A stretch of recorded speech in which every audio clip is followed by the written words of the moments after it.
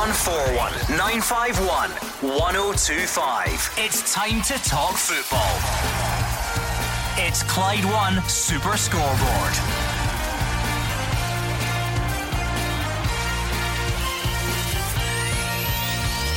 Good evening and welcome to Clyde One Super Scoreboard. Celtic and Rangers head into the new year level on points after a win for Steven Gerrard's men on Saturday. Alfredo Morelos faces a wait to find out if he'll face any retrospective action following the meeting at Ibrox. And Kilmarnock in 2018 having picked up more Premiership points than any team in the league. I'm Gordon Duncan. Joining me tonight is Alex Ray and Hugh Keevins. A spell has been broken. An aura of invincibility has gone. Now comes the aftermath of Celtic's loss at Ibrox. The transfer window opens tomorrow and the team who does business best in January could be the one who wins the title. But the race from here to the finishing line will be unmissable, and I suspect it'll begin with a suspension for Alfredo Morelos. A trial by television coming up for him at the SFA. It's a rerun of an old movie. You know what this time of year is like for repeats, Alec? Absolutely brilliant. Listen, Rangers have the bragging rights, you get into the winter break. Poor weekends again for Accies, Thistle and St Mirren. And Kilmarnock, what can you say? What a job Steve Clarke's done. Plenty to talk about tonight. Yes, a time for reflection as well. So, as well as covering what's in the news today, what about your footballing highlight of 2018? It's been a varied year on the sporting front, depending who you follow, of course. So give us your football highlight of the year on Twitter or on the phones 0141 951 1025. That's the number you need. And if you would rather tweet, we are at Clyde SSB. So your thoughts on the game at Ibrox at the weekend and any of the other weekend's fixtures, big derbies everywhere, and your footballing highlight of 2018. 0141 951 1025. Let's hear from Steven Gerrard. He says his players brought their A+ game as they recorded the first win over Celtic since 2016. That one was in penalties, of course. This one over 90 minutes. Ryan Jack got the only goal at Ibrox. Gerrard says his players won every battle all over the pitch. Obviously it's a fantastic result for myself and the team, but you know, this is about the supporters. They've waited a long time for an Old Firm victory. You could feel the tension and the emotion in the air in the dying moments of the game. So I'm just pleased for them that they can enjoy the victory. Performance was really good, really strong. I asked for the players to deliver an A game. It was an A+, to a man all over the pitch. We were better than Celtic. We won every single 1v1. We were more aggressive, we created more. We could have won the fixture by a bigger margin, but they're a good team. They stuck in there and they made the final moments tense. But I'm so pleased with my players right now, so pleased.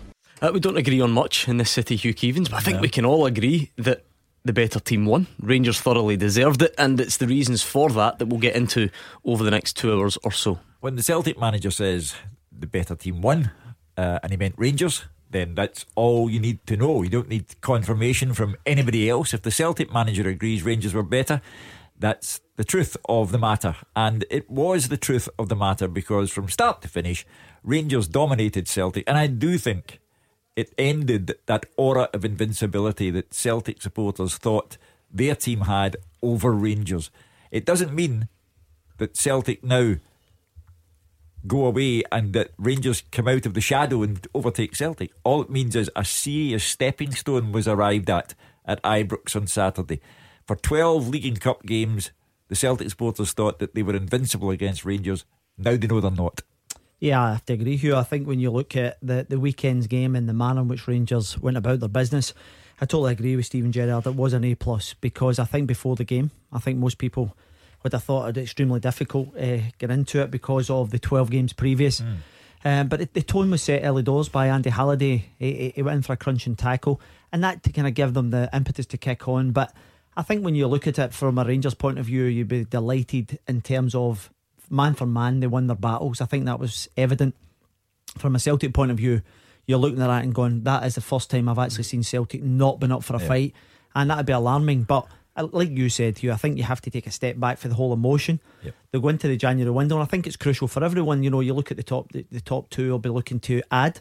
You look at the bottom, you look at the Mull team, St Mirren, really firefighting at the moment. They can't buy a win, and I think the saving grace is that Hamilton and Dundee are in the same boat. What excites me about the second half of the season, Gordon, is that in terms of the Championship, you now have a situation where Kilmarnock are not going away. So every time Celtic and Rangers play Kilmarnock, home or away, that'll be a problem. Aberdeen are not going away. So every time Celtic and Rangers play Aberdeen, be another problem. And you can throw Hibs into the mix, because Hibs have denied Rangers more points so far this season than Celtic have denied Rangers. And Hearts will always be a problem. So it's going to be a war of attrition. St Johnstone, you can throw them into the mix as well, because they can Livingston's be a pest. another, they've taken some points. So it's going to be that type of contest. And Brendan Rodgers says he can have no complaints after suffering his first defeat in the fixture. The Hoops boss says they were unlucky with injuries and players missing for the game, but have no excuses for such a poor performance. I think Rangers deserved to win. We didn't play well. Probably made too many unforced mistakes. Obviously we had to make a couple of changes early on in the game, which sort of interrupts a wee bit what we want to do maybe later on in the game. So but no, I've got no real excuses. I think that, listen, we get players missing and whatnot, but I think on the day Rangers were better than us. 13th time unlucky, but like I say, we just didn't have a good game, and like I've said before, you always have to be humble enough when you win, but also honest when you lose, and the honest answer is simple. They were better than us, so we have to accept that. We touched on this at the weekend, Hugh. Both things can be true. Rangers were very good, and Celtic were very poor. And yes, a lot of Rangers fans will say, yeah, but that's because we made them poor. And again, part of that will be true, but that doesn't mean that Celtic didn't make it difficult for themselves as well. All of these things can coexist. They don't have to be separate. It's a kind of chicken and egg situation here. Rangers start off powerfully and start to dominate Celtic straight away. Celtic's response to being dominated is not good enough. Rangers start is first class, Celtic's response is second rate, and that's the way it went on all afternoon. And as I say, that's why the bubble bursts, the aura of invincibility goes, the spell is broken, use whatever phrase you like. But Celtic left behind more than 3 points at Ibrox. They left behind the notion that they cannot be caught. 0141 951 1025. That's the number you need. Your last chance of 2018 to get in touch. Let us know what you made of the games at the weekend, and what was your footballing highlight of 2018. Fans of all teams can get involved in that one. I know some of you might have to search a bit harder than others for a highlight, but that's fine. I'm sure you'll find something in there anyway. Mark is a Rangers fan in Giffnock. Hi Mark. Good evening, panel. Hello. I spoke to Hugh, and I spoke to yourself, Gordon, and I spoke to Derek on Friday. You did, and you were very confident. And I said Rangers will win, the need's there. Never did I think that it would be quite as emphatic, because it was a doing. 1-0, yes. Celtic could have had a goal, yes. Irrelevant. Rangers could have scored 4, 5, 6 goals. I've spoken to taxi drivers over the weekend, lots of friends, Celtic fans. Rangers did them over. And as Andy Halliday's girlfriend, Chilly Cross, has been singing, obviously, the Blue Sea of Ibrox were entitled to enjoy it. It's not about the 3 points. Celtic are still top with an extra game to play. What it's done is we now have major belief. Mr. Gerrard, well done, tactics spot on. Every player, every tackle, they were chasing them. It was a doing in Glasgow terms. And what Stevie now has to do to his board, I believe Davis will be signed, but he needs to go to Dave King and say, this is where we are, we're joint level with the other team. They're going for 8 in a row. King, Mr. King, I need 3 or 4 players and we can win this league, and he needs to do that. So that's now the next move in the chess piece. He needs to go to the chairman and he needs to say, look, I've made you 10, 12 million from the Europa League. I need to bring in 3 or 4 players because we can win this league. So I'm not saying Rangers will do that. I'm not saying we're good enough to win it. It's only 3 points, but it was a doing. And now the next piece in the jigsaw is not what Celtic do. I believe it's what we do. And we can only control what we do.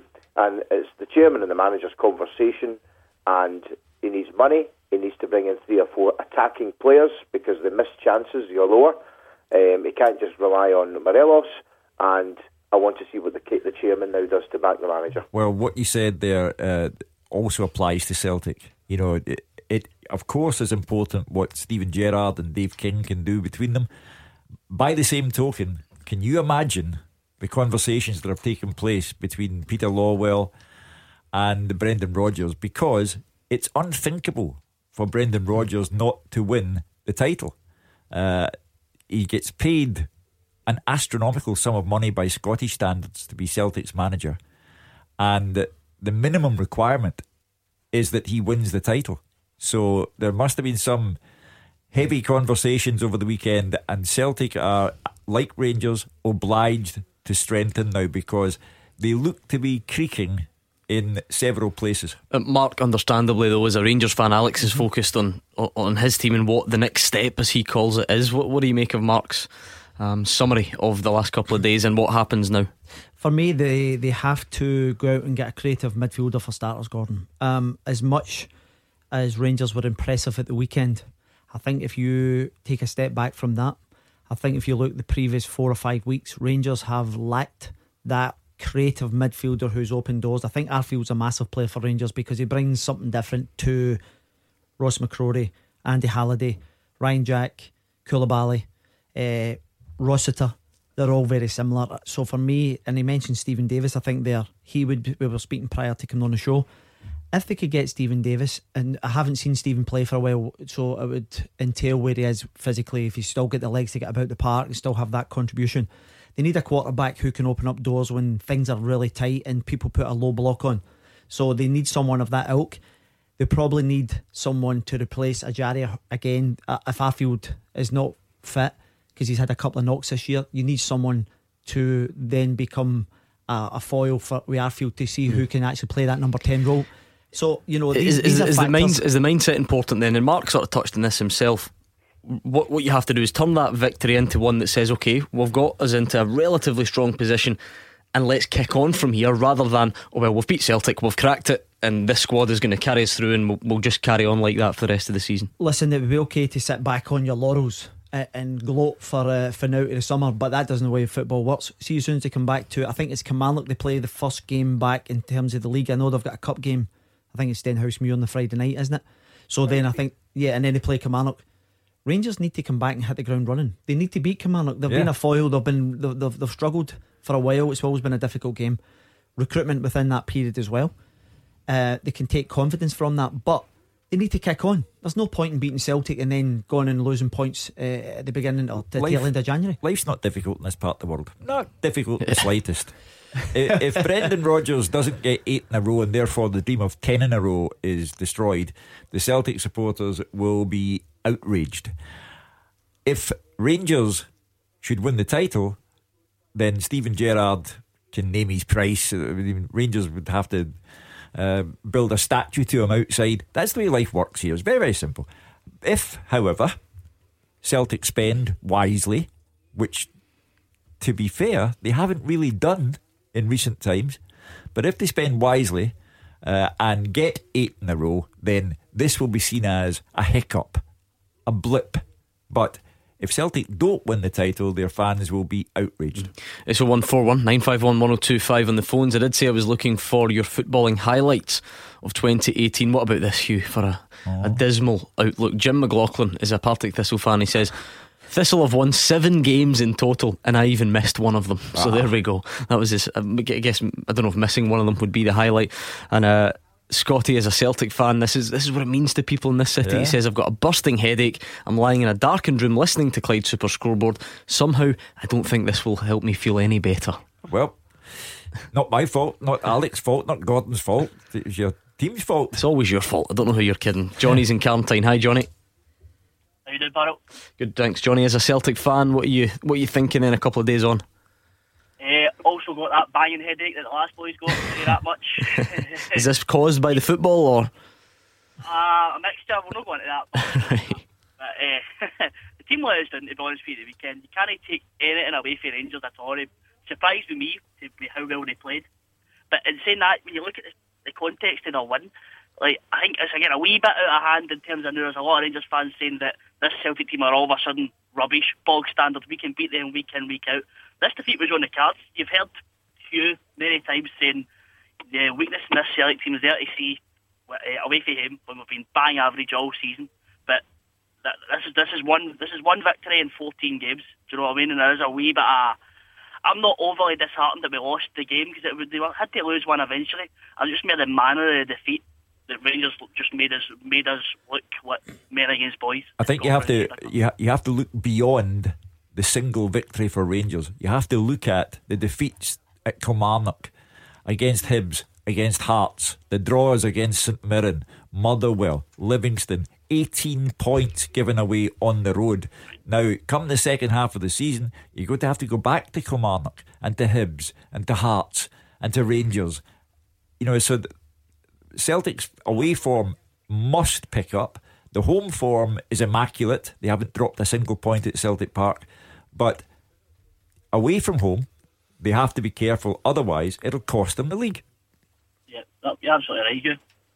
No, I can't disagree with that at all. This is the only thing that I'm disheartened with was the manner of the defeat and how we were so taken aback by an atmosphere when we knew what we were getting into. We've won there plenty of times before, and that team just looked lost on the park. You don't know if it was the change of personnel, but there you have it. Do you know what I mean? And this is we were very complacent, and we looked as though we thought we could just walk in and play the 18-year-old boy up front, and we would win the game. And well, the other problem, Johnny, that you had on Saturday was Rangers wanted it very badly, and it didn't look as if Celtic had the hunger to match Rangers' desire. Johnny, you touched on something there, and you says about the change of personnel out with the young boy Mickey Johnson up front. For me, that was, you're looking at more or less the starting players, albeit that you wouldn't have McGregor at left back, but you're looking at the actual personnel. It was a lot of big heavy hitters out there at the weekend, and you're absolutely right in what you said, Johnny, in terms... Sorry, I was just saying that you look at the personnel, you've got all your big hitters out there, Brown and Sham, Boyata, McGregor, they're all big players. I know what you're saying, but obviously when you look at the way that he changed the team, Brown, we know it's been well documented, but when Brown's been out of the team, we've looked like we've been playing better football, we've been picking up better results, and due to either injury or people picking up knocks, we had to change the team, and that's the first time Brown and Sham have started in midfield for months. And we're moving arguably our best player this season, Callum McGregor, to left back, where he's not played there since a year and a half to 2 years ago. And then our main striker is on the bench. I don't agree with him being on the bench. I feel that if you're fit to be on the bench, you're fit to play. That's the way I see it. And your first choice left back is out as well. So it's no idea. I know what you're saying, but there's plenty of big hitters. And when I live around the park, there's no excuse to go to Ibrox and get bullied like we were. I think Johnny, if I could come back into the end. Sure, Johnny, I think you're absolutely right in terms of, and I think hindsight's a great thing. Brendan Rodgers felt as if he could get away with Callum McGregor at left back. You took one of your most influential players, and you actually seen that later on in the game when the goal was disallowed. The impact he can have at the top end of the pitch, and also as the guy that's pulling the strings. One of the strange things for me was the impact that Edouard had up at Aberdeen. Now, we were saying, because see, the thing is, the way Celtic play and the style they play, as soon as they have a big target man, it was Dembele before Edouard. When you played a high press, that suited Celtic because they just boomed the ball up to one of these two guys and they brought it into play, and the opposition were stretched. And by not playing them, it allowed Rangers to really have that high press, be aggressive, because anything that was going long, Mikey Johnson couldn't compete. And so the dynamic didn't quite sit right for me for Celtic on the day. Make it quick, Johnny, if you can, running a bit late. I know, just a wee highlight. Obviously, the big highlight was the double treble, but in a personal in a one night highlight, had to be that win against Leipzig. That was one of the best nights I've been in a long time. What a night! That's all I had to say. What a night that was. That was mental. I'm sure you're looking forward. It was mental. I'm sure you're looking forward to Valencia coming up mid-February. Celtic will need to do well in the transfer window before they face Valencia, because the team is in need of refurbishment. Thanks to Johnny. We are also looking for your footballing highlights of 2018, as Johnny just suggested his, so get those in, and your thoughts on the weekend's action. More of that coming up. We'll hear again from Brendan Rodgers and Steven Gerrard. Clyde One Super Scoreboard with Thompson's personal injury solicitors. Compensation. They know the score. Talk to Thompsons.com. It is Hugh Keevins and Alex Ray here with me, Gordon Duncan. For the last time in 2018, Hugh Keevins, we've been asking for the footballing highlight of the calendar year. Mick says the highlight was Celtic clinching 7 in a row, battering Rangers at home to win the league. The low point was Saturday's performance. Do you have a footballing highlight of 2018, Hugh Keevins? Listen, at my age, every day's a highlight. You just wake up. Yes. Alex Ray, any standouts? Well, from a personal standout, just anything you decide. I was on a 13-game run at the 5-a-side and I managed to get a result a couple of weeks ago, so I have to say that would be one of my highlights. Right, I was it's the longest run I've ever been on. I was sort of hoping something that the listeners could relate to, but there we go. Yours is waking up in the morning and yours is finally winning at 5-a-side. Great. If you can add something with a bit more detail, we'd love to have it. Your footballing highlight of 2018. Never underestimate the value of waking up in the morning. At Clyde SSB on Twitter, on the phones 0141951 1025. Let's hear more from Brendan Rodgers. He says the winter breaks now come at the right time for his players, says they need the rest and the squad will need some investment in the January window. It's obviously difficult. I think it's great for the league. The league's competitive, which is what we want. And like I say, we've had a fantastic 2018. Of course, it hurts, always does, and some of the players will haven't experienced that at all. So they'll be better for it. You know, a number of younger players, the likes of Tony Ralston and those young guys are experiencing it, so they'll be better. But now we can go away and recover and press the reset button. We get nice, and a lot of work to do over the course of January. But yeah, it's come at a really good time. Patrick is a Celtic fan in Shawlands. What's in your mind tonight, Patrick? Guys, firstly, the footballing highlight from a Celtic perspective would have to be the securing the double treble. That's an obvious. So that was definitely the high. Okay. As for the low there on Saturday, well, I suppose we've got to take that one in the chin. Well beaten, albeit I think a lot's been made of the defeat. Maybe too much is getting made of it, but if we're going to take any Celtic perspective, we're going to take anything positive out of that, then if anything that gives Brendan a stronger hand to go to the PLC and to the board and say, look, push that boat out a little bit further. These things are normally in place for a long time in terms of strategy and planning, and no doubt they've already got their targets in mind. So hopefully Celtic will be able to sort of flex the financial muscle that they have and bring in some quality additions. And I mean, I don't know if you guys know anything different, but there's sort of strong rumours, repeated rumours about Weah coming, the striker from Timothy Weah, yeah. But Timothy Weah is 18 though. So? I mean, what's up with that? Well, but I think people are investing all manner of hopes in Timothy Weah. This is Charlie Masonda part 2 until we actually see him here to see if Timothy Weah is going to be an automatic pick.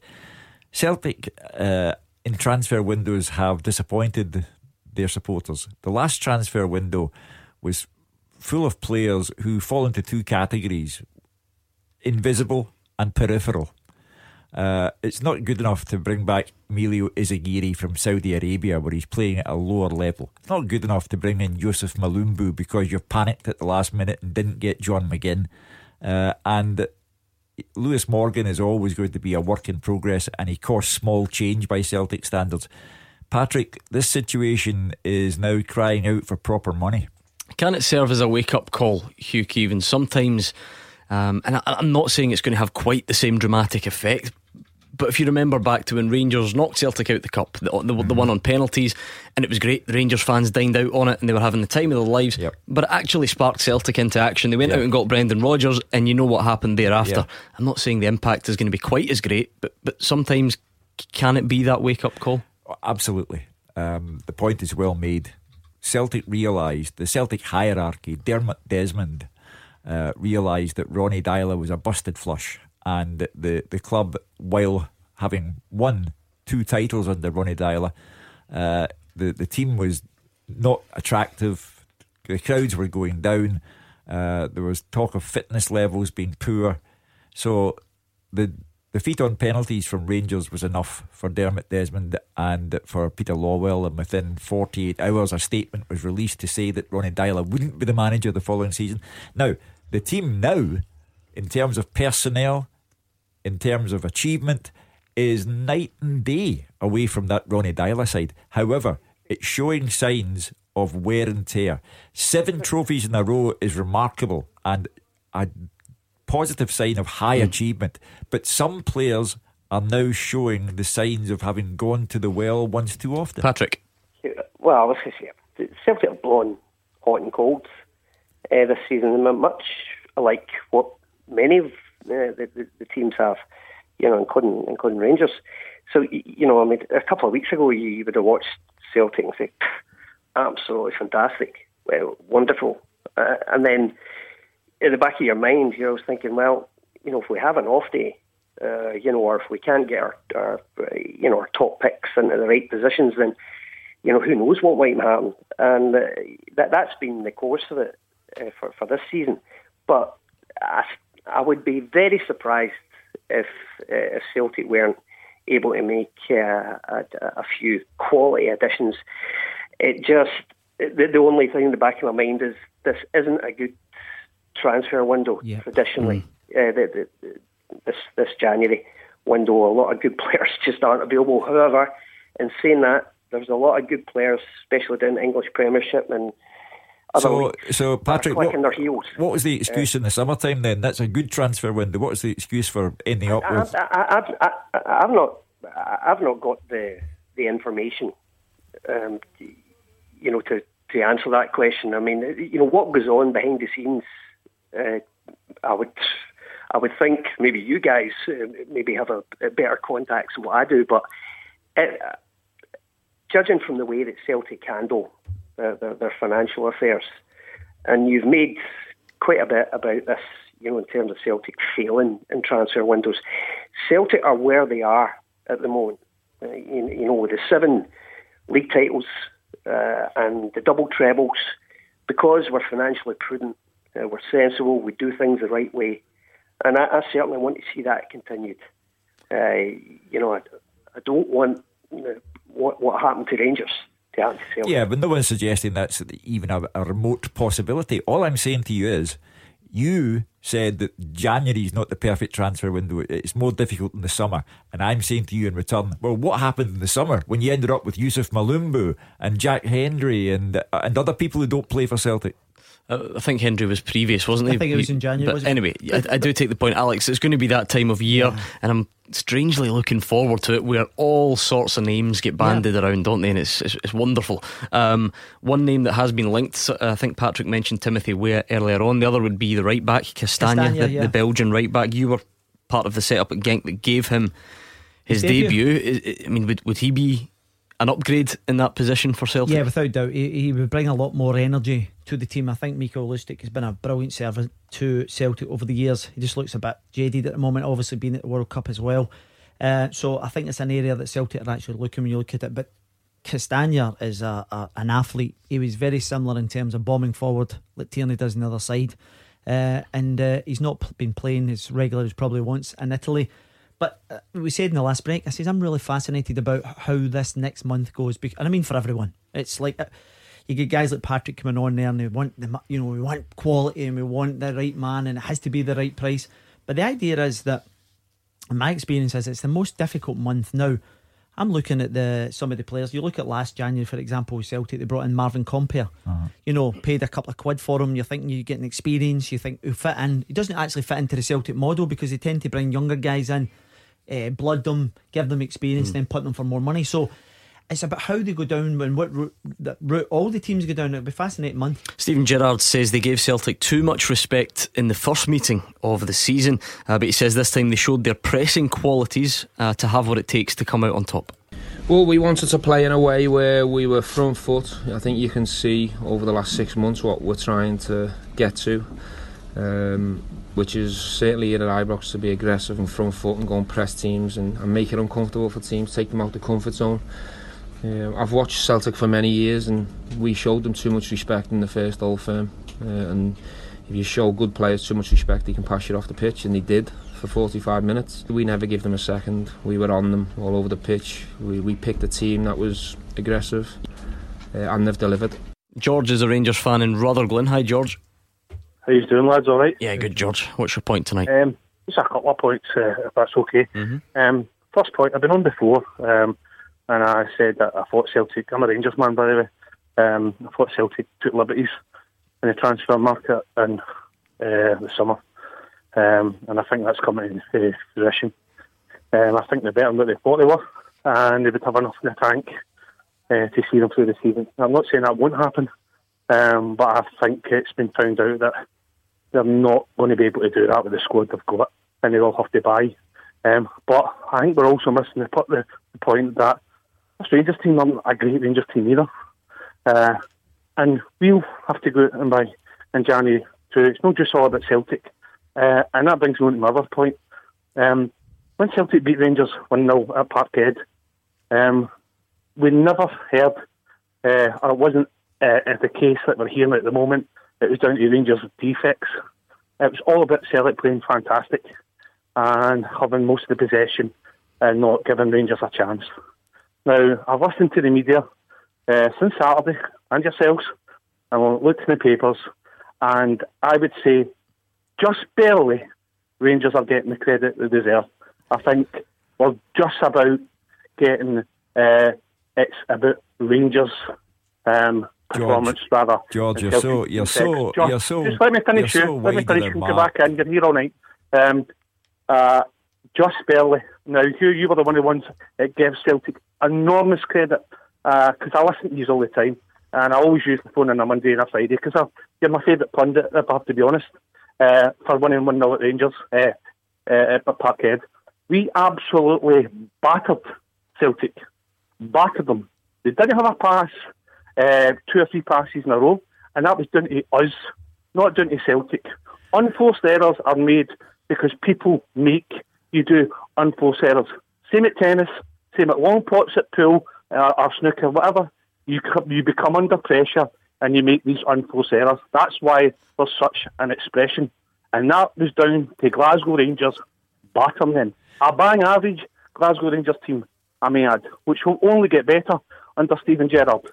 And we will buy in January, and we will give them a run for their money, no matter who they buy, because a transfer window in January is not a great transfer window, as Alex Ray says, so they're not going to go out there and buy wonder kids. Are you finished now? Yeah, I'm new. Right. First of all, with your complaint about the media and Rangers not getting credit, that is so far off the mark, it's not true. I mean, just about. Hold on now. Don't speak. I'm here all night. I read everything over the weekend because I'm an old newspaper hack, and foldy bits of paper are my game. I'm not Gordon Duncan with his fancy phone and he can find out what's in the New York Times at the drop of a hat. That's not just me, by the way, that's everyone apart from you. That's the okay, world. Yeah, carry on. So Rangers get immense credit on an individual basis, on a collective basis. Praise for Steven Gerrard. So that point is just rubbish. With regard to the transfer window, of course it's a big window for Rangers and for Celtic, and the point has been made time and time again. And when you talk about unforced errors, they are called unforced errors because nobody made you do it. You did it yourself. That's why they're unforced. So Rangers were much better than Celtic, and as I said at the start of the game, and we're watching it here on whatever day it was, I've lost track of time now. Saturday. I said in Glasgow parlance, Rangers are giving Celtic a doing. I repeated the phrase over and over. It is possible, however, for Rangers to be playing exceptionally well and for Celtic to be playing very poorly. It is possible for both things to occur at the same time. I mean, George is right in the sense, Alex, that the reason Celtic's passing wasn't good is because they didn't get the space and Rangers pressed them all over the pitch. But there were still times, as Hugh says, both can be true. There were still times when Celtic players just looked like, you know, they were making life really tough for themselves. Think of what Olivier Ntcham, when he was running down the right hand side, he just decided to run straight out of play, not under a great deal of pressure.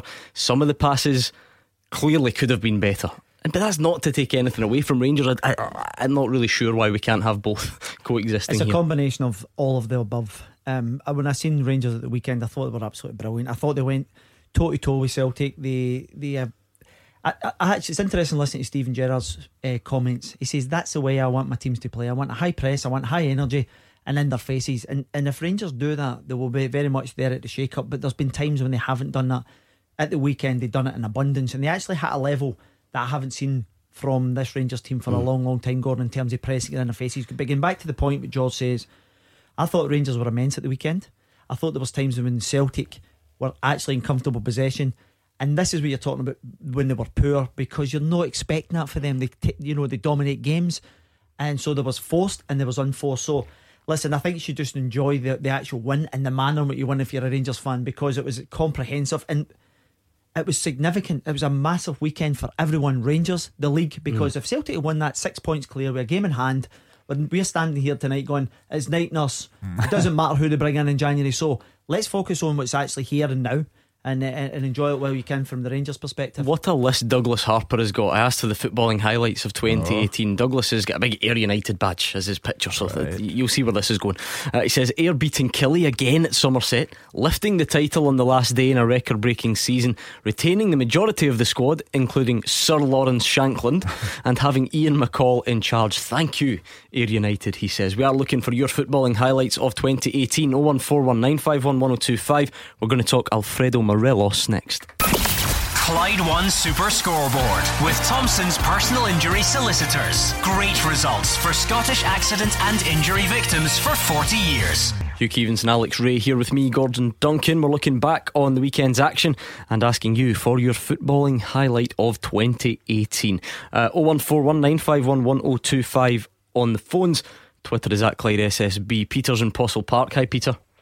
Hi, Gordon. Even Hugh, even Alex. Hi. I hope you guys have a lovely New Year, guys, when it comes. Thanks, Peter. Same to you.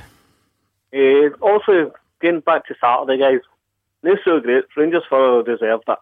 Right? They've done it. A lot of teams have done it away from home this season. Press is high, and Celtic couldn't react to it. We're lucky to get away with a 0 defeat. But Hugh, it's back to that old scenario you came in at the weekend to say the defeat Easter Road as well. Square pegs and round holes. For the life of me, I don't know why Brendan moves Callum, who's been most influential the last two and a half months from midfield to left back position. When you've got an actual replacement, whether he had a good game at the weekend or not, or he could put Johnny Hayes there. If KT was on the bench, he should have started. Mikey Johnson playing well against Motherwell and Dundee, i.e., no disrespect to the boy, that was opposition, Motherwell Dundee. You get into one of the biggest games, could be a turning point, as you have said. For the 1 6 points per game in hand, people are saying league's over. It doesn't play odds on Edward, so the pressure right away. That's a champion Rangers fair right away to see the team line up. But for the life of it, I don't know what Scott Brown and the 11 champion now do Brighton midfield together. They were inept. Toyota's pass, I don't know if his head's in the clouds again or what. And being honest, Craig Gordon kept it in the game, but his distribution was woeful on Saturday, and it could have caused 2 or 3 goals. I think something is said from the right at Parkhead. Well, first it's of not all, just because obviously I feel great.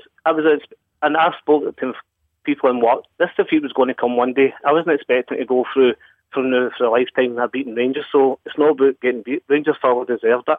That's the best I've seen Rangers play in 6 years. first of all, when the match at Pittodrie ended, I'll bet you thought to yourself, wow, what a result and performance that is from Celtic. Can't wait for the Rangers game to come along now. And the Celtic supporters have been left shell-shocked by what followed on from Pittodrie, because it was a major chance for Celtic to take a significant step forward in the title race. Let me also say, how do you go about criticising a man who's won 7 trophies in a row? The only way I can answer my own question is to say that Brendan Rodgers is not infallible.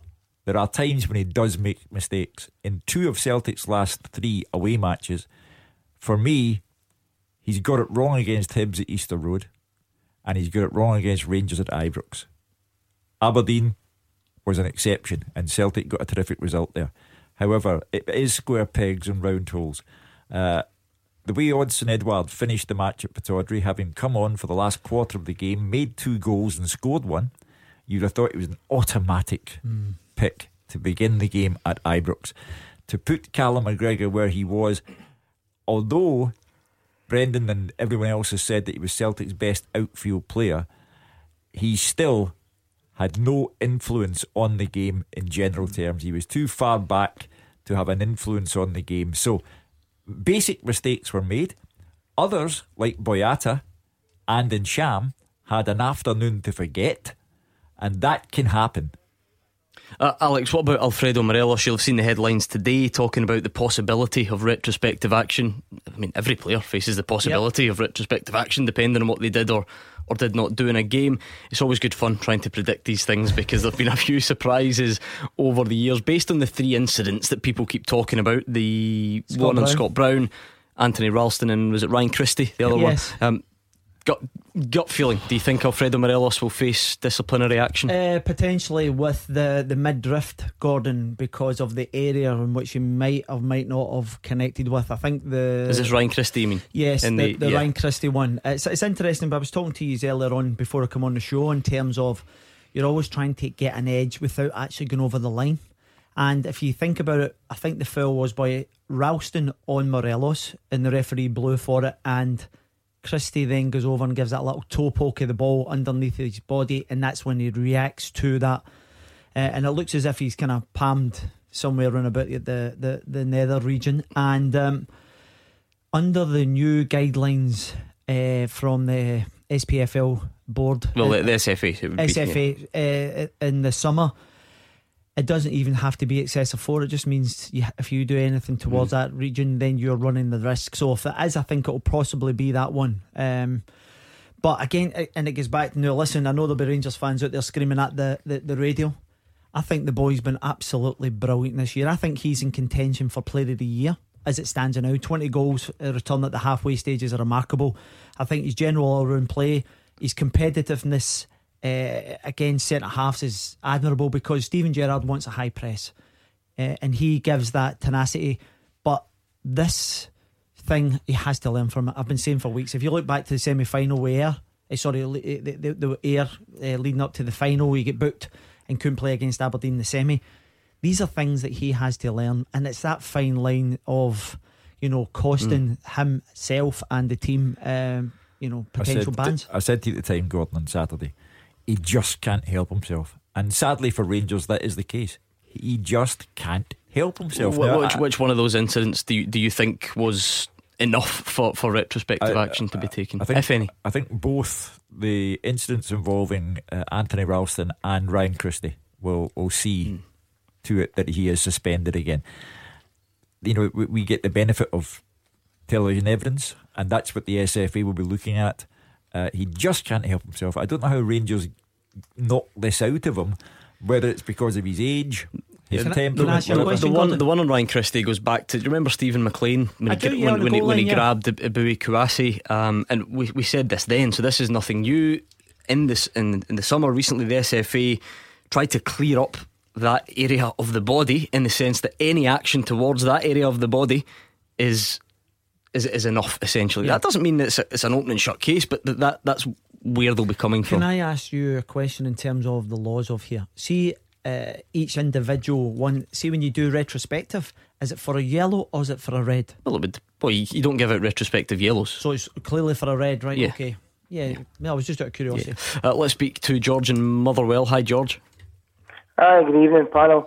First of all, I'd like to wish you all the best for 2019 when it comes. Thank you, George. Same to you. Gordon, Derek, and Alec and Hugh. Thanks, George. I've got a couple of points. My first point is it's for Hugh, and then my second point is regarding Alfredo Morelos on Saturday.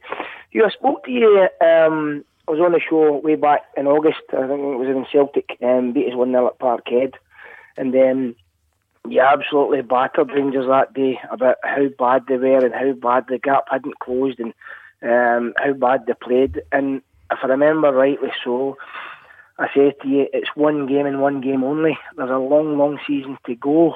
Now, maybe going 5-6 months later, Hugh, what's your opinion now? Or has it changed from back then until now, after you've had the first half of the season? My opinion, my summary is, as I said on Saturday, my summary is, it is by no means certain that Celtic will retain the league title. There is every likelihood that Steven Gerrard can win it in his first season. The rest of this season will be a war of attrition. where Rangers and Celtic not only have to worry about the games against each other, they have to worry about games against Kilmarnock and Aberdeen and Hibs and Hearts and St Johnstone, because there are a lot of teams out there who have made life difficult for them. Celtic have lost to Kilmarnock, to Hearts, to Hibs, to Rangers, drawn at St Mirren, at Motherwell, at Livingston. Therefore, the rest of the season is booby-trapped, and you had better tiptoe lightly around them, or else you will not win the title. George, in all honesty, we're late already, but I won't do that to you, so quickly make your Alfredo Morelos point if you can. Alfredo Morelos' point was obviously to you know, I thought the guy was absolutely amazing Saturday. The way he ran that Celtic defence, he bullied them. I mean, for Boyata and is it Benkovic, Lustig, he absolutely battered that back four all day. He never let up.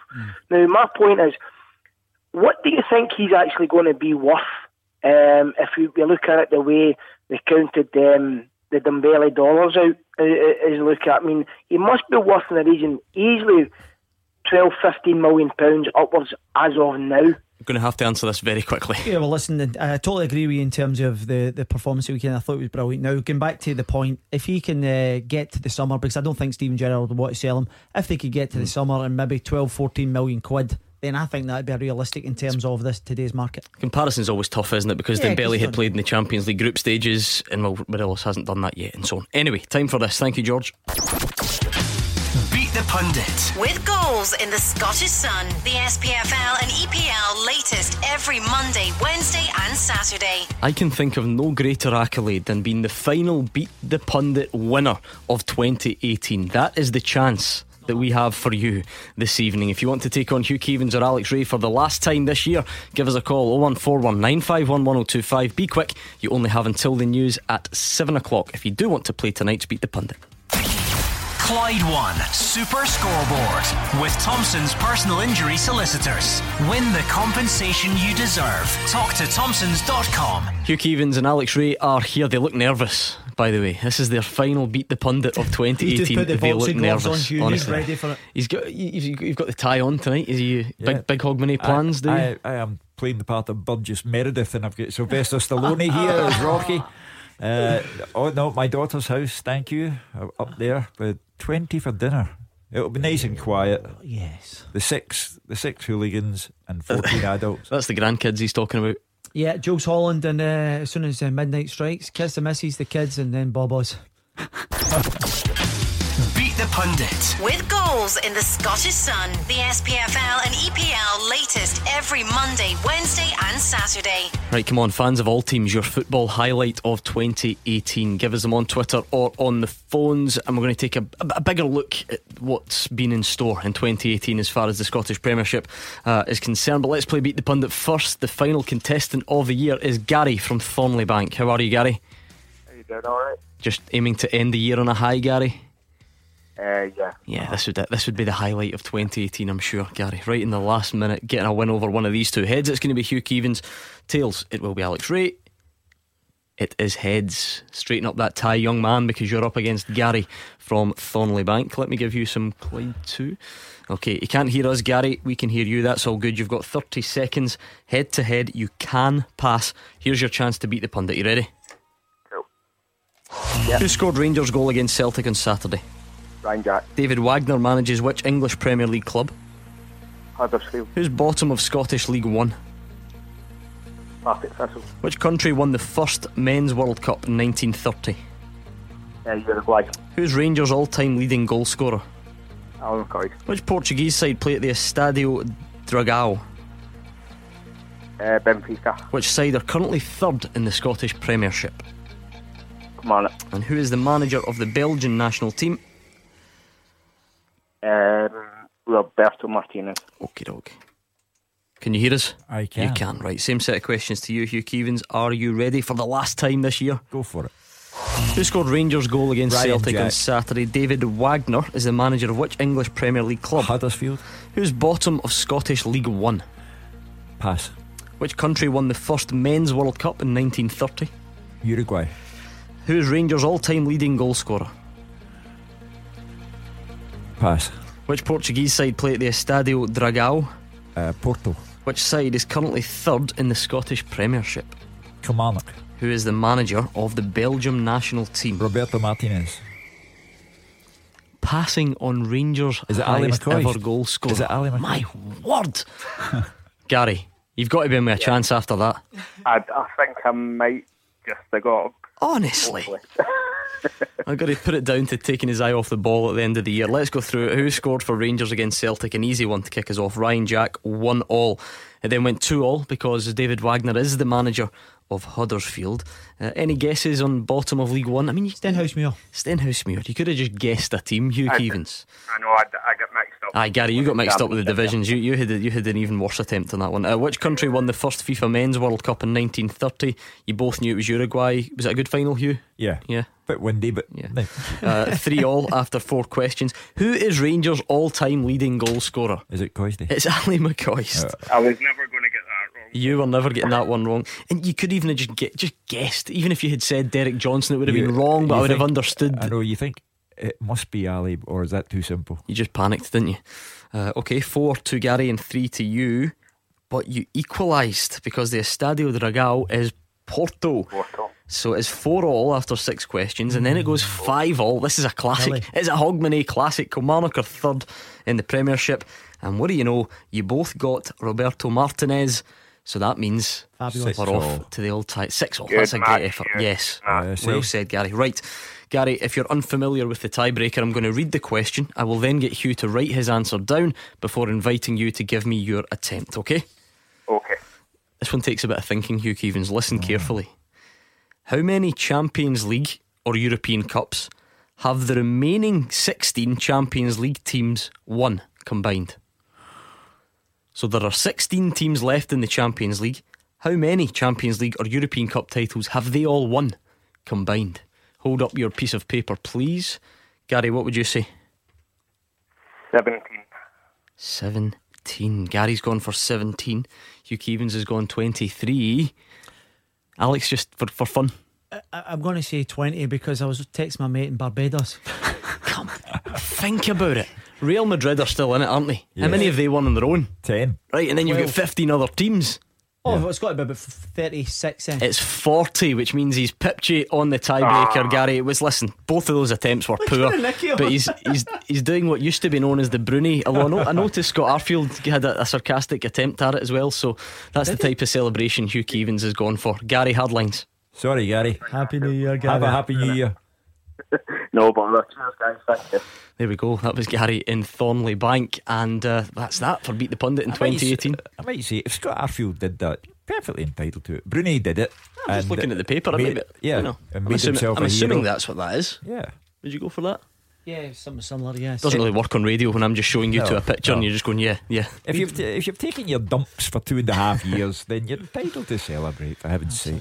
Okay, 01419511025. Looking for your footballing highlights of 2018. I like this one from David McGill that's come in. He says, my highlight was winning the $5,000 fan. I'll bet it was. Oh, yes. $5,000 better off in the summer. I still want a shot at Roger Hanna at Beat the Pundit, he says. There's only one winner, kid. Don't get above your station. My football highlight was beating Aberdeen in the Scottish Cup semi-final. David's a Motherwell fan, so there you right. go. So yeah, Well, they certainly did that. 2-0, wasn't it? 3 I think you'll find, yeah. So now you've got me worried here. I'm sure it was. There we go. Anyway, everyone must have a footballing highlight. Even the Partick Thistle fan who spoke about only winning 7 games, there's still a highlight in there. So let's hear it. 01419511025. We are on Twitter at Clyde SSB as well. Easiest Beat the Pundit question, a bonus for you. Which team picked up more points in the Scottish Premiership than any other in 2018? Stevie Clark. Kelly. It was Kilmarnock. Can you believe that, Hugh Keevins? It's one of those utterly pointless but Yeah. utterly brilliant stats at the same time. I respect that it's pointless. I respect that you don't get prizes given for calendar years, but it's a huge sample. That is a whole year. 2018, Kilmarnock won 74 league points. Yeah. Celtic won 73, Aberdeen 69, Rangers 68, and so on and so forth. I can only go back. It's been the year of Killie in many ways. Can only go back to one thing. On the day he became the Kilmarnock manager, succeeding Lee McCulloch, Kilmarnock were rock bottom of the league. Now, they're third, a point behind Celtic and Rangers. They are the team who refuse to go away. And over the calendar year, they also have that symbol of Stevie Clarke's good work in that they have won more points than anybody else. It is an extraordinary achievement on his part. It's been reflected as well in the crowds, Gordon's just over 7,000 fans there Brilliant, against wasn't St it? Mirren at the weekend, and what an amazing job he's done. Now, it'll be interesting because we're obviously discussing Rangers and Celtic. It'll be interesting to see what Stevie Clarke does, because he's always put out a nugget or two as well. I mean, and you could go on and on. You talk about them picking up more points than anyone else in 2018. They still have, this is my favourite stat, as you'll know, on a Saturday, still haven't lost to a bottom 6 team. They've got 3 wins and 2 draws against Celtic and Rangers in the calendar year. So the point of all this, Hugh, before anyone does keep picking us up on the fact that you don't win prizes for calendar years, what is there to say that they can't stay there by the end of the season? Nothing. Because when it was Hearts at the start of the season, people quite rightly went, it's 6 games, it's 8 games, it's 9 games, don't get carried away, that bubble will burst. And okay, even if you think that Kilmarnock will drop points or lose form, what are you basing that on anymore other than a hunch? Because they've just done it for an entire calendar year. It would be a better idea if they could hold on to Jordan Jones rather than have him go somewhere else. However, you have to have complete faith in 2 things. Kilmarnock are not a one-man team, and secondly, as Alex said, Stevie Clarke has an eye for a player, great contacts down south, so who knows who could come in January. Gordon, where are they with Greg Stewart? Have they retained staying his till the end of the services? season, yeah. Yeah, well, that's a bonus as well, because he's been Last terrific. I heard. Anyway, let's speak to Ian, who is a Kilmarnock fan in Prestwick. Hi Ian, how would you sum up your 2018? Well, I just wanted to say to Hugh, Happy New Year, Hugh. But Hugh, I have spoke to you a couple of times on this show, and a couple of times you said, we'll see if you're there at Christmas and into the New Year, and Kelly are there. I said, we are the Leicester of Scotland, and I absolutely believe we are. We've got the best manager in Scotland, because Stevie Clarke finds a way. 74 points, the best in 2018 of any Premier League side.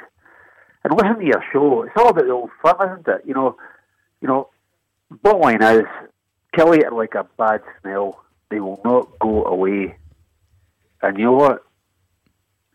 Bring it on. I think we'll be there at the end of the season. Ian, when you say the Leicester, Ian, just to clarify, so do you believe they'll win it, or are you just talking about they'll be up there? I believe they'll win the league.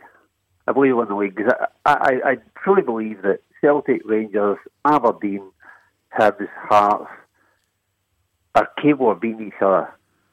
And I think Stevie Clarke, points per game, that's what he believes in, and he will see this out. Well, if he does, then yes, indeed, he is the Claudio Ranieri, and you are the Leicester City of Scottish football. Now, I wish him the very best. I am the one who keeps referring to Kilmarnock as the team who will not go away. I only wish that Stevie Clarke shared your enthusiasm, because every time the press bring up the possibility of Kilmarnock winning the title, he described it as people who talk out of their rear end. So, I wish he shared your joy and optimism. You can understand that, though. Of course you would talk it down, because it's such a stick to beat him with and say, oh, look at him thinking Kilmarnock can win the... you can understand that approach. You can't have it both ways. You can't have Ian, the caller, coming on and saying, basically, what you all saying to it now, when it is the manager himself is the one who tells us not to speak about it. So I can do no more than pay tribute to Stevie Clarke. On the day he was appointed, I was on this programme with you, Gordon, and I said this is the Brendan Rodgers moment for Kilmarnock, to get someone of that calibre who has worked at the clubs where he has worked, who has worked with the people Stevie Clarke has worked with, and Kilmarnock have reaped the benefit. Now, if Ian believes they'll go on and win the league, good luck to them. If they do, it would be even more astonishing than any other league win that I could think of in the past. If they do win it, there we go, I'm going to make one. If they do win it, I will take Ian, you and Gordon out for a meal, and that will be astonishing. That I'm paying for something. So listen, they've done absolutely brilliant, and you're absolutely right, Ian, and you're right to come on here and back up your team in terms of you think they can go to the wire. The evidence is all there in terms of this calendar year. So listen, I welcome the the challenge, because I think it's great for Scottish football, because Celtic have been dominant for so long, and teams like Kilmarnock to actually be still batting with ours, fantastic. Final word to you, Ian. Happy New Year, guys. Same to you. I think the other thing as well, Alex, when you're talking about credit going to the manager, because of course the players need to take their share of the praise as well. Kilmarnock's best player last season was Yusuf Malumbu, and he's no longer there. Last season Chris Boyd was their top goal scorer, and yes, he's there, but not in the same prominence that he was. They just continue to evolve.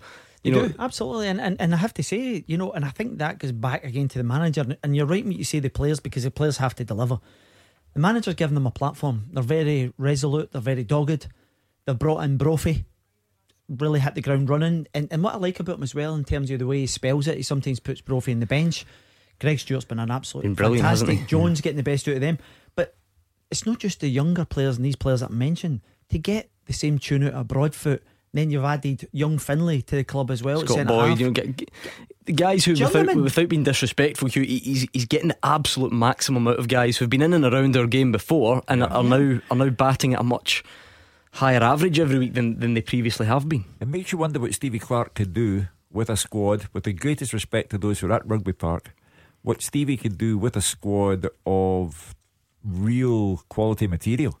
And that's the worry for Kilmarnock, that at some point, I mean, down south they must be observing these things, and other Scottish clubs must be observing these things. But he is devoted to Kilmarnock. He's Ayrshire, he is Kilmarnock, and the job he's done is fantastic. Stephen's a Celtic fan from Airdrie. Hi, Stephen. Hiya, Jerry, just before I start, was it Ian, the Kilmarnock fan? Oh, bad start, it's Gordon, but you can generally call me whatever you want. I'm not precious. Sorry, Gordon. No, you're alright, I'm only kidding. That was Ian, yep. It's just a point to the Kilmarnock fan. In 2018 there's been 3 trophies and one team's won all 3. Good point.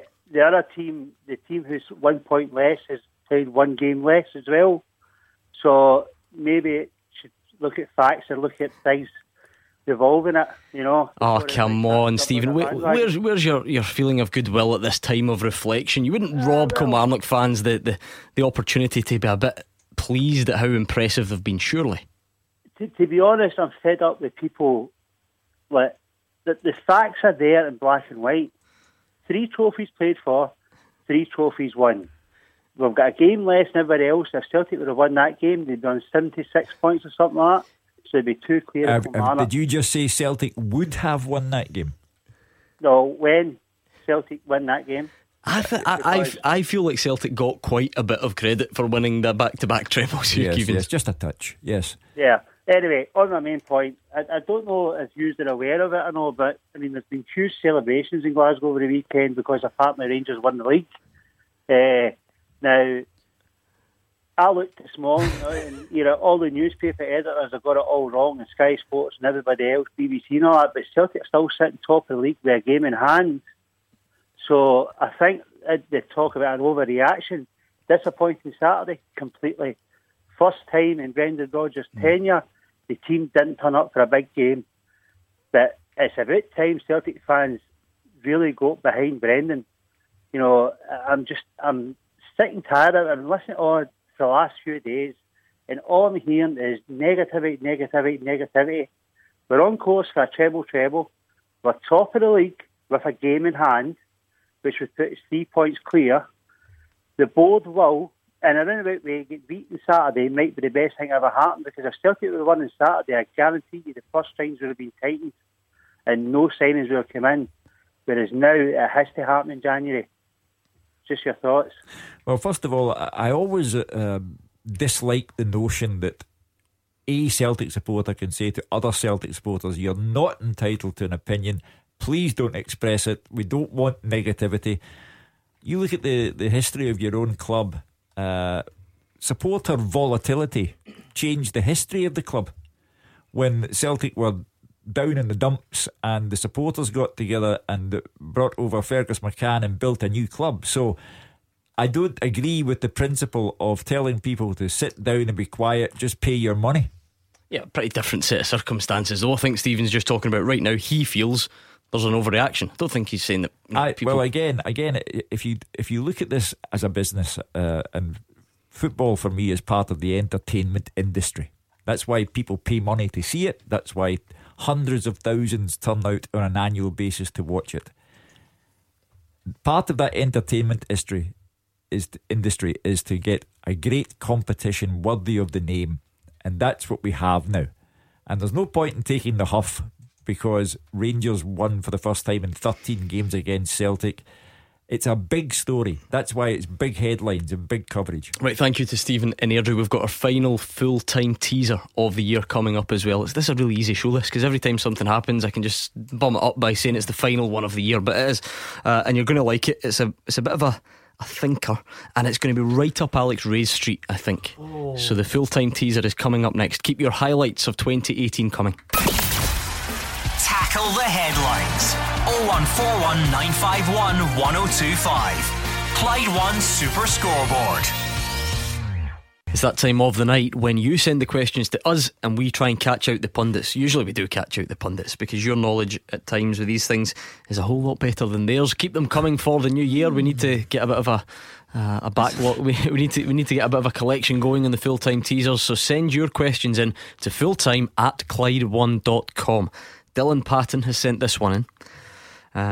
He says, can the guys name 11 players who have scored more than 45 English Premier League goals but never hit double digits in a single season?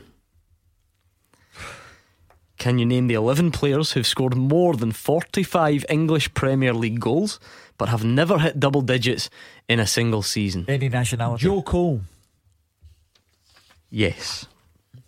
46, and the most he got was 8 in a season. What was your best in a season? English Premiership goals, 5.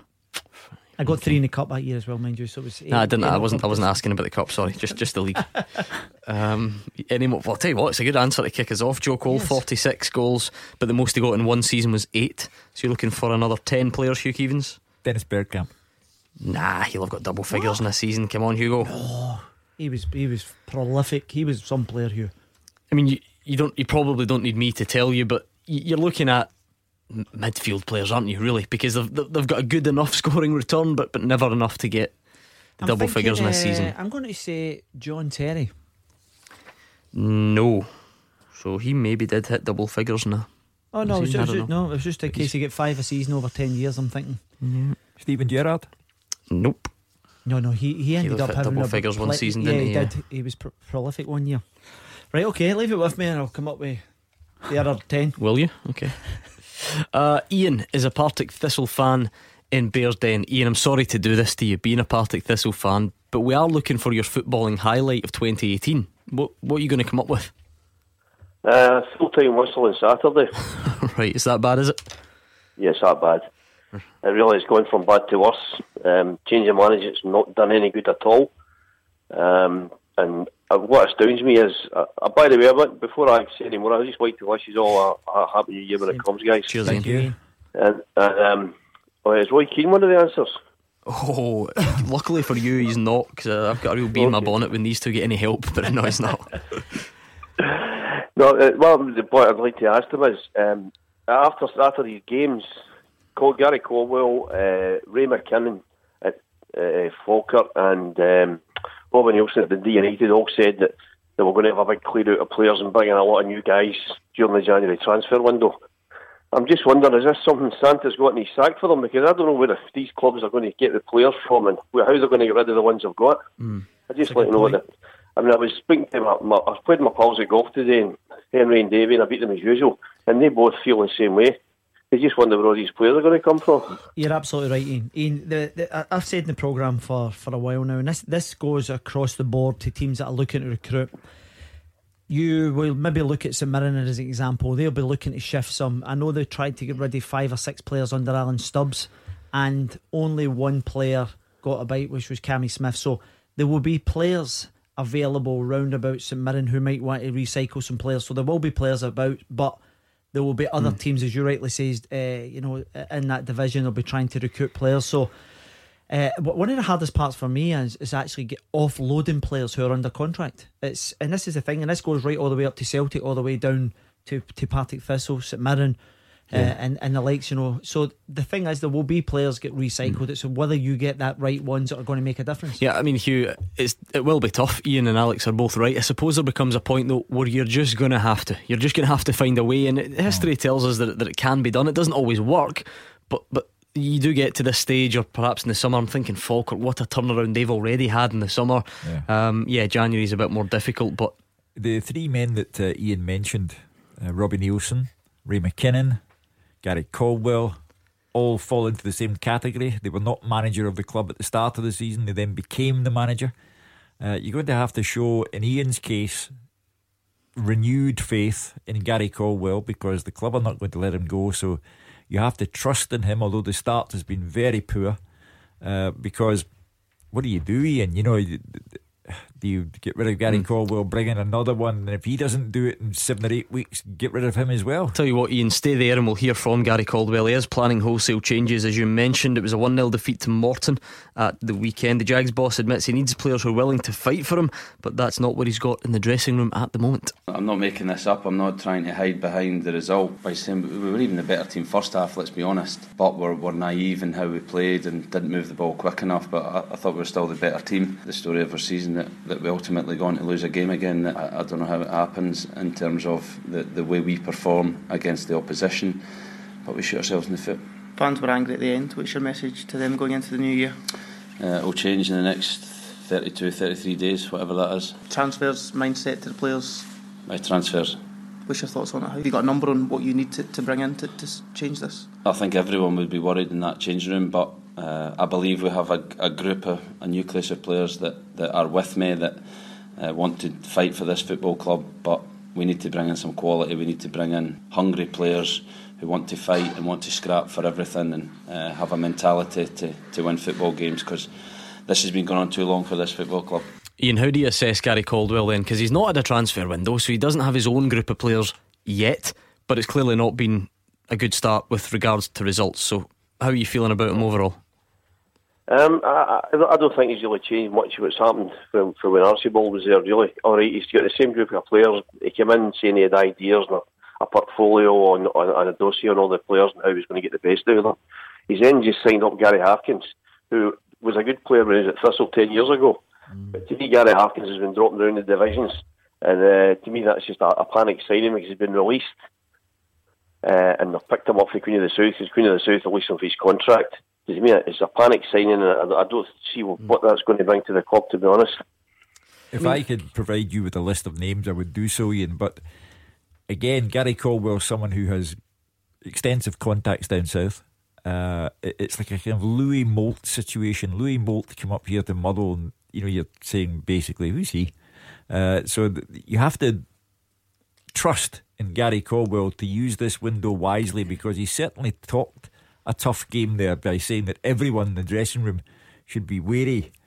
So he's talking tough. We'll see if he can live up to it. Ian, can I ask you a question? We just listened to Gary Caldwell post-match interview there. It's interesting, because when it came through to ourselves in the studio after the game, and he says they were the better team and things. Now, we've actually heard that several times over the last couple of weeks, months since he took over, that they're actually playing well. Now, the interesting thing for me is, and the alarming thing is, if you're playing well and not winning, what happens when the actual form dips, because you can't seem to buy a win? So it doesn't really stack up to me. It's the same pre-match talk we're getting after every game now. It's the same story. It's either it was a contentious penalty for the deciding goal, or it was something else. It's usual when managers or teams are losing, they're always looking for an excuse. I mean, it's okay playing well, you've got to put the ball in the net though. Yeah, I suppose it's a managerial trick. You can't come out and say, do you know what, I'm making a right mess of this.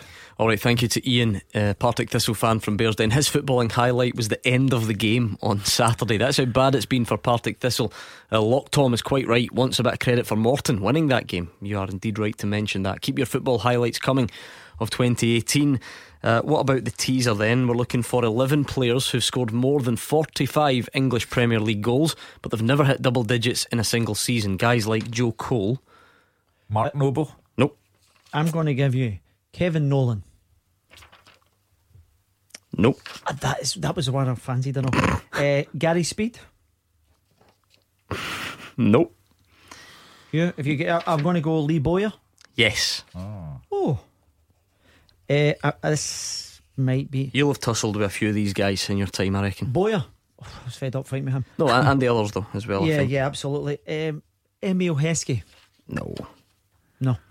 Who's the new West Ham centre forward, 6'5" Hugh? Andy Carroll. Nah. Carroll. I wouldn't worry too much about strikers because think about it, double digits once, 10 goals. But sometimes I'm actually thinking about guys who are running about the 8-9 every year, and it's like they kind of less. Well, I would look a bit deeper in the pitch than strikers. Yeah, okay, if I were okay. you. So there'll be centre halves in there. We'll go for Gary Pallister, Stevie Bruce. Nope. But then they have to have it over 45 in their career. Yeah, but you can score 5 goals for set plays per season over 15 years. It would be good going. Yeah, I know. I would also be 60 anyway, but carry on. But you'll have to go. I don't know how many more times you want me to tell you. Think of midfielders. Yes, alright, okay. Keep your hair on. Who took free kicks, you? It's got to be somebody along their lines as well. Let me think. How many are still playing? 2 are still playing. So it's back Maddie. And the key to these 2 is the longevity. Is the fact that they're not tremendous goal scorers at all. But my word, between them, how many Premier League appearances these 2 must have? But they're both still playing. Alright, okay. One is still in the top league, I think. One is not. Yes. Right, you need to move on. I'm struggling to the next break. Right, I'll give you a wee clue on that one. The one that's still playing, and I say he's still playing in the top flight, I mean right at the top of the Milner. top flight. Yes, James Milner. 51 career goals, the most in a single season, 7. Well, it's not too bad. There you go. So you've got James Milner and Joe Cole so far. Any more, Hugo? Lee Bowyer, we had him as well. Oh, sorry, 3. Yeah, 3 out of 11. Yeah, there's a couple of wingers in there as well. A couple of wingers. Let me think. Try to think of some gentle clues. It's too early to be giving you the proper We'll clues. go with isn't it? Giggs. No. Beckham. Nope. Lampard. No.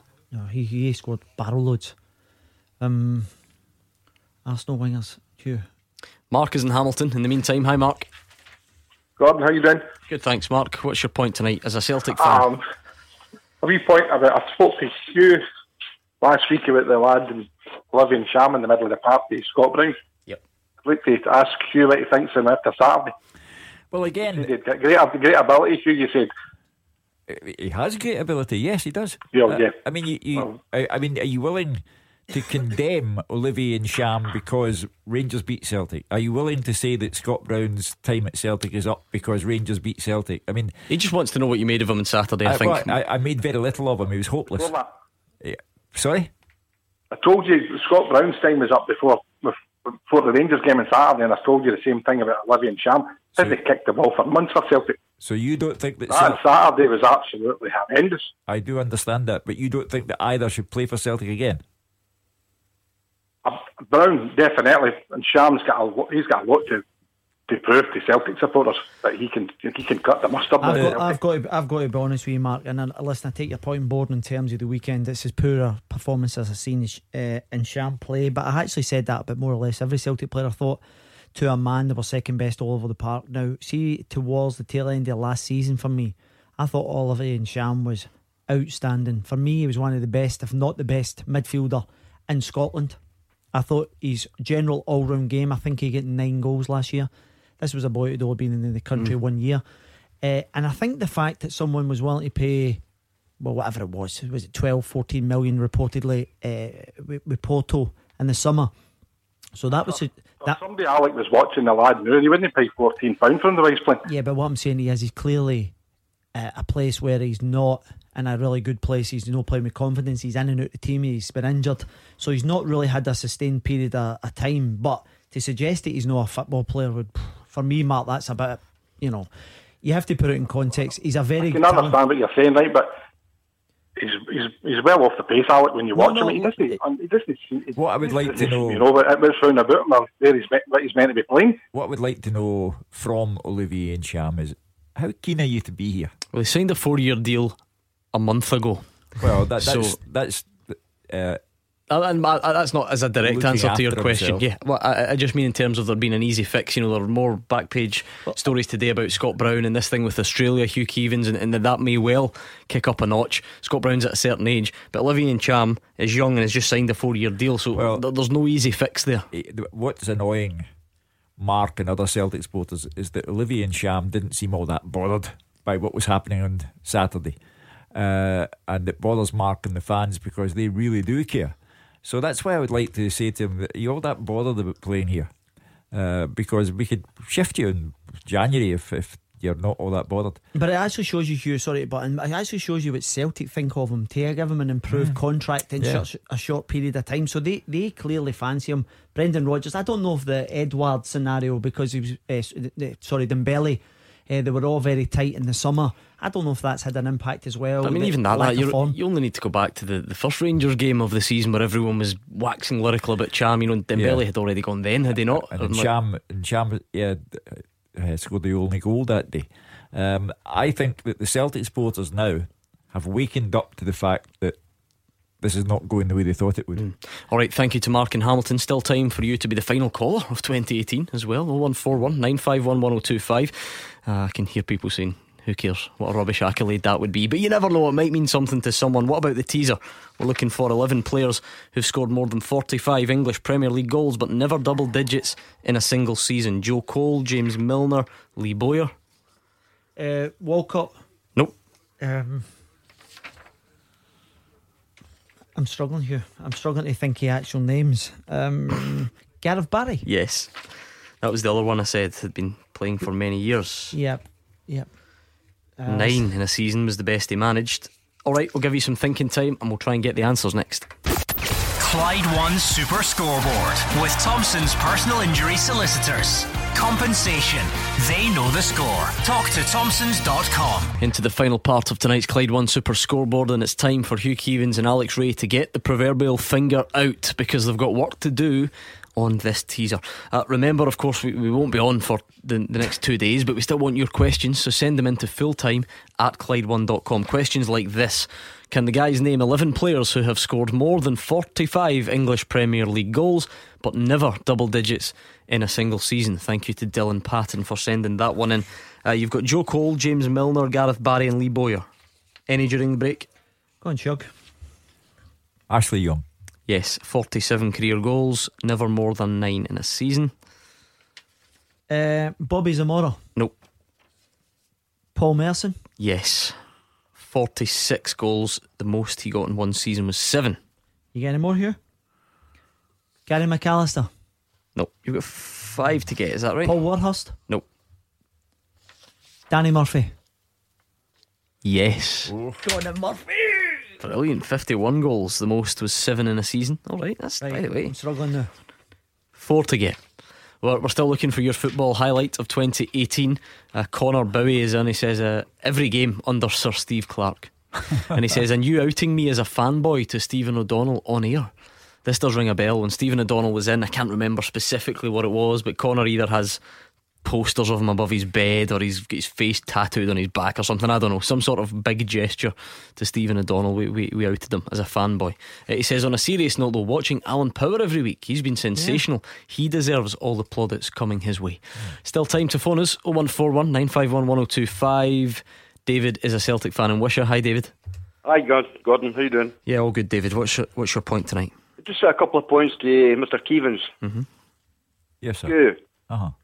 Right, see the game on Saturday, right? Now, I watched it, and the team didn't turn up, right? No way did they turn up. That's the worst performance I've seen Celtic do in a long time. Pass marks to Craig Gordon. He helped us out. We could have been 4-5-0, right? Yep. Now, it's good to have Rangers come Mark and Hibs and all, and whatever in the league. It's good to have them charming the door for a wee change, make the football a wee bit more interesting, right? Now, I just tuned in there and I heard the boys saying that Scott Brown shouldn't be playing. But that's rubbish. That's total rubbish what he's saying. The team did not turn up. Now, is the manager sending a message to the board to buy two other players? And my next point is, would the support have done any help on Saturday? with that wee corner we were all sitting in at Ibrox. Well, do you think it had anything to do with it? You would no.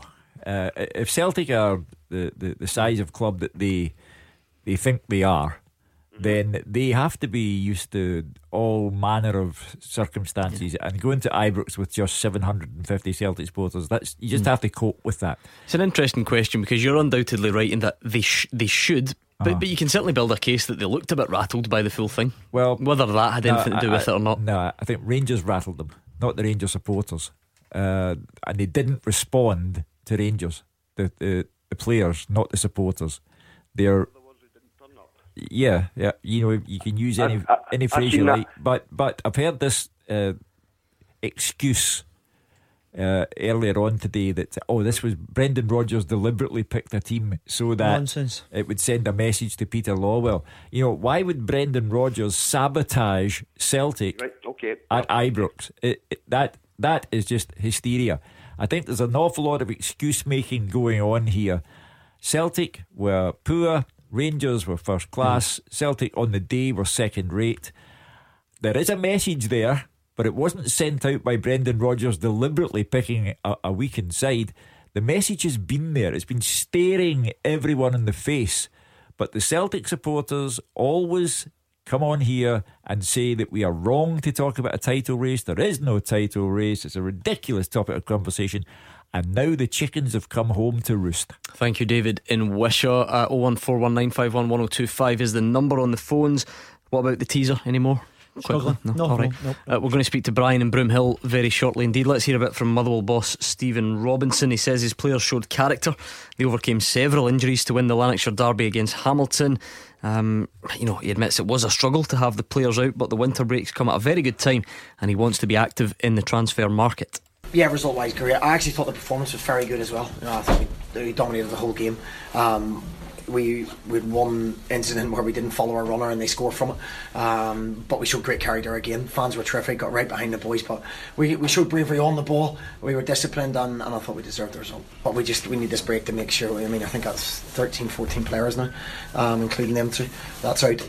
We need to get everybody fit again, ready to go for the Ross County game, and get a couple of fresh faces in up front. Has the look of a big win about it, Hugh Keevins. You only get 3 points and all that, but given what could have happened with the swing in points and so on, and Motherwell being pretty depleted. Yeah, it put plenty of daylight between Motherwell and Hamilton Accies, and therefore the bottom three, Hamilton Accies, St Mirren and Dundee. Sorry, you're the three that are in trouble. I think Motherwell, if you can overcome all that Stephen Robinson had to overcome in terms of injury, suspension, and Ryan Bowman going off to talk to another club, if you can overcome all of that and still win your local derby, you'll be fine. And the boy Rose is going over to the MLS, so there'll be a few comings and goings at Motherwell, but it's a massive result because it just takes you that little bit away from bottom three. And if you're talking 2018, Hugh Keevins clearly wouldn't be enjoying this section of the league at the moment, but a Scottish Cup final in there, couldn't win it, nowhere near it on the day, but overall in the calendar year, with respect, Motherwell, they have a terrific community spirit about them. People in the town do get right behind them, but they are in there slugging above their weight, and they do it very well. Okay, let's speak to Brian in Broomhill. Hi, Brian. Hi, guys. I tend to phone generally after Celtic, being a Celtic supporter. I tend to phone your show, and I have done for quite a lot of seasons now, when something which seems quite negative has happened to the team. And obviously it's a heavy one because of recent results against the team we played at the weekend, and it was a particular poor performance. But I don't think, as I've said every other time I've phoned, I don't think it's panic time. We're at the top. I don't want to go into what everyone else has said, game in hand, League Cup in the bag, etc, etc. We've got a nice wee trip to go to Spain and Europe, so there's a few things to look forward to. We've got the next few games league-wise, a few home games against the kind of lower teams in the league. But we tend to come back after the new year, other than the invincible year. Every other year we've stuttered at certain times, and generally it's been about now. But we always come back stronger, and I think, a lot of the players have played a lot of games, up to 40 games, most of them, and like Callum McGregor, for example, I think it was his 41st or 42nd game at the weekend there, so I think they'll need a rest. I know it's in this modern age, it's an excuse sometimes that people use, that people are tired and all that, but they have played enough a lot of games, and I think the rest will do as good. And I do honestly believe, I do need a few signings. I do believe we'll come back a lot stronger and a lot better after the new year. And just to add on to the end there, I know the other guy mentioned Scott Brown, but Scott Brown has been incredible the last couple of seasons, and I feel pretty sorry for him at the moment. He's came back from injury and he's not looked at the races. He looks off the pace, and I think it's up to the manager now to make a decision on him, whether he rests him and brings him back, or whether he just makes a kind of a heavier decision. But it's sad to see Scott Brown not being the guy he's been for years, and particularly in the last couple of years. So I hope it works out for him. I think, unlike seasons gone by, when Celtic return from the winter break, they will come back to find a league that is problematic. Kilmarnock have already beaten them. Hibs, Hearts, Rangers have already beaten them. They've struggled at places where they should not struggle. And these teams will still be there being obstacles to Celtic in the second half of the season. And that's why I think Celtic need fresh blood. They need something different up front. They need reinforcements at the back.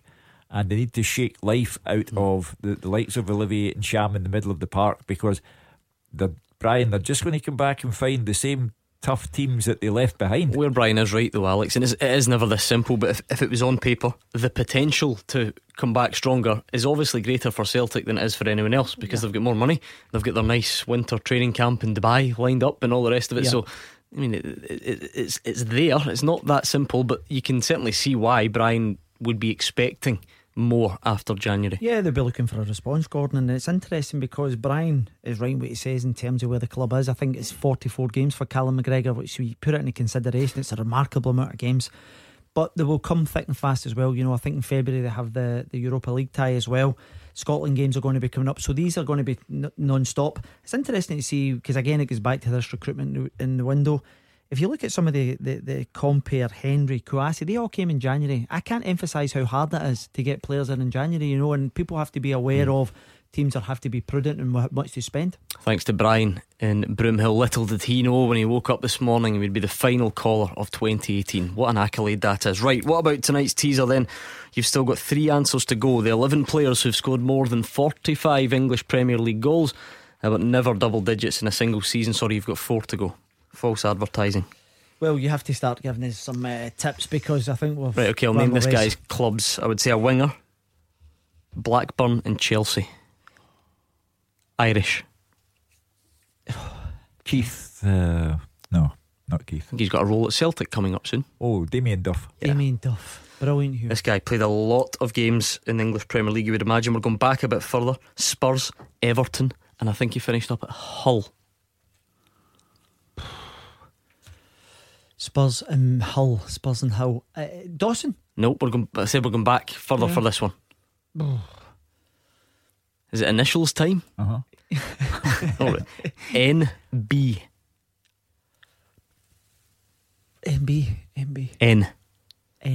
NB. Right, forget that one. Nick Barmby. Oh, I'd never got him. Right, okay. This guy was, I think he was a winger as well. West Ham was where he scored his goals. Trevor Sinclair? Yes. Well done. And I was thinking about him earlier. The last one, your old rivals, Newcastle, also played for Aston Villa.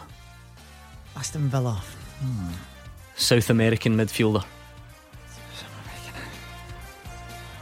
He was from Peru. He is from Solano. Peru. Alberto Solano. Great stuff. Thank you, Hugh Keevins and Alex Ray, for joining me, Gordon Duncan, on tonight's Clyde One Super Scoreboard. Big thanks to you for all the tweets and all the calls, not only tonight but over 2018. It's never taken for granted. It is always hugely appreciated, and we look forward to more in the new year. So from the three of us, Happy New Year when it comes, and stay where you are, because we're not done here yet. We've got Boogie's Hogmanay Party up next. What more could you want?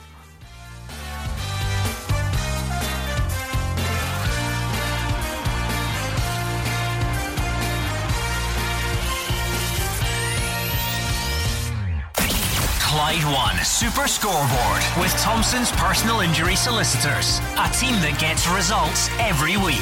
Talk to Thompsons.com.